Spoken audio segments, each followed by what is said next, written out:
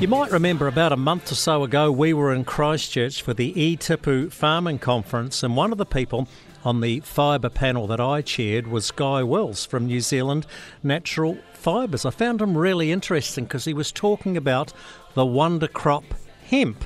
And we're going to talk about hemp today with the New Zealand chair of the Hemp Industries Association. His name is Richard Barge. Now, Richard, do you guys have like an image issue with hemp, getting away from the wacky-backy, bearded, hippie sort of image of the crop?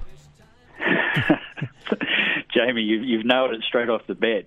Yes, we do. That perception when people hear about hemp and if they make the connection to marijuana and those hippies that you've just mentioned, yeah, it's a tremendous problem and a real barrier to our entry because there's lots of other really exciting things that low THC industrial hemp can do. It is a bit of a wonder crop because you can use it for fibre, food, right?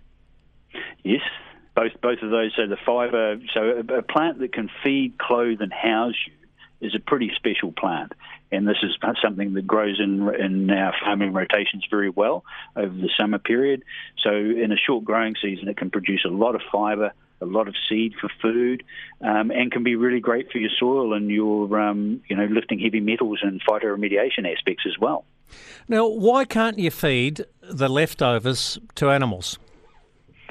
That's a problem that we've got. The reason is there's a perceived risk that THC, which is a controlled drug, or CBD, prescription medicine, metabolites remain in milk or meat products that are then exported into sensitive export markets.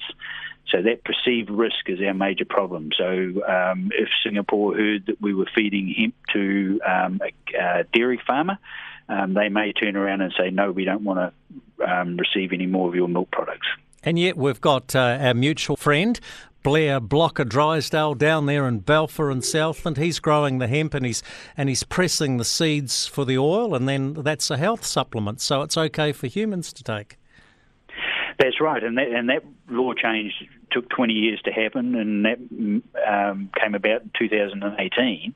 And so we finally got access to the hemp for human foods, and prior to that, it was only ever used as an animal food. So it's just a crazy situation, but we need to work with the people at MPI, this is the ACVM, the Agricultural Compounds Veterinary Medicines people, to provide some information and science to help them get over it, because we need that as part of a circular economy. We need the economics from the revenues from the whole plant. So it's important that we have access to that market, and it's important for that market as well. I mean, this is a wonderful product to feed to animals. You know, you would reduce vet bills because you'd have healthier animals, the same as humans getting benefits from eating hemp seed. Well, you mentioned it can feed you, it can clothe you, and it can house you. And one of the interesting take-homes I got from Guy Wills was what a great building product it is. Yes, that's very exciting because it has the potential to help scale the industry. What we're talking about there is using the herd, which is the one of the components in the stem of the plant, the other component being the bast fibres. But going back to the herd, these are very high in cellulose, and they mix it with a lime solution, and it makes a product called hempcrete, which is a substitute for concrete, and really can, in one sort of pour, can make a building material that's both a cladding on one side and an insulation on the other. I also understand that hemp grows pretty well, like right around the country. Yes, it does. You know, we're blessed in our latitudes that we're very similar to where the northern hemisphere hemp crops have traditionally been grown. So it would grow from anywhere from the top of the North Island to the bottom of the South Island. So it's a wonderful crop like that, but you've got to really consider what you're going to grow for. Is it for a fibre crop, a seed crop, or is it a horticultural use where we're growing for a health and wellness industry? And that's making use of the cannabinoids, terpenes and flavonoids, which is something that we haven't discussed when we've been talking about just the seed and fibre. Well, you're also throwing out there that it's very good for carbon sequestration. Yes, environmentally, it's got some real major potential there, as also to help clean and condition soils. So these are all topics that we really need to understand. What's the effect on follow-up crops, specifically in New Zealand?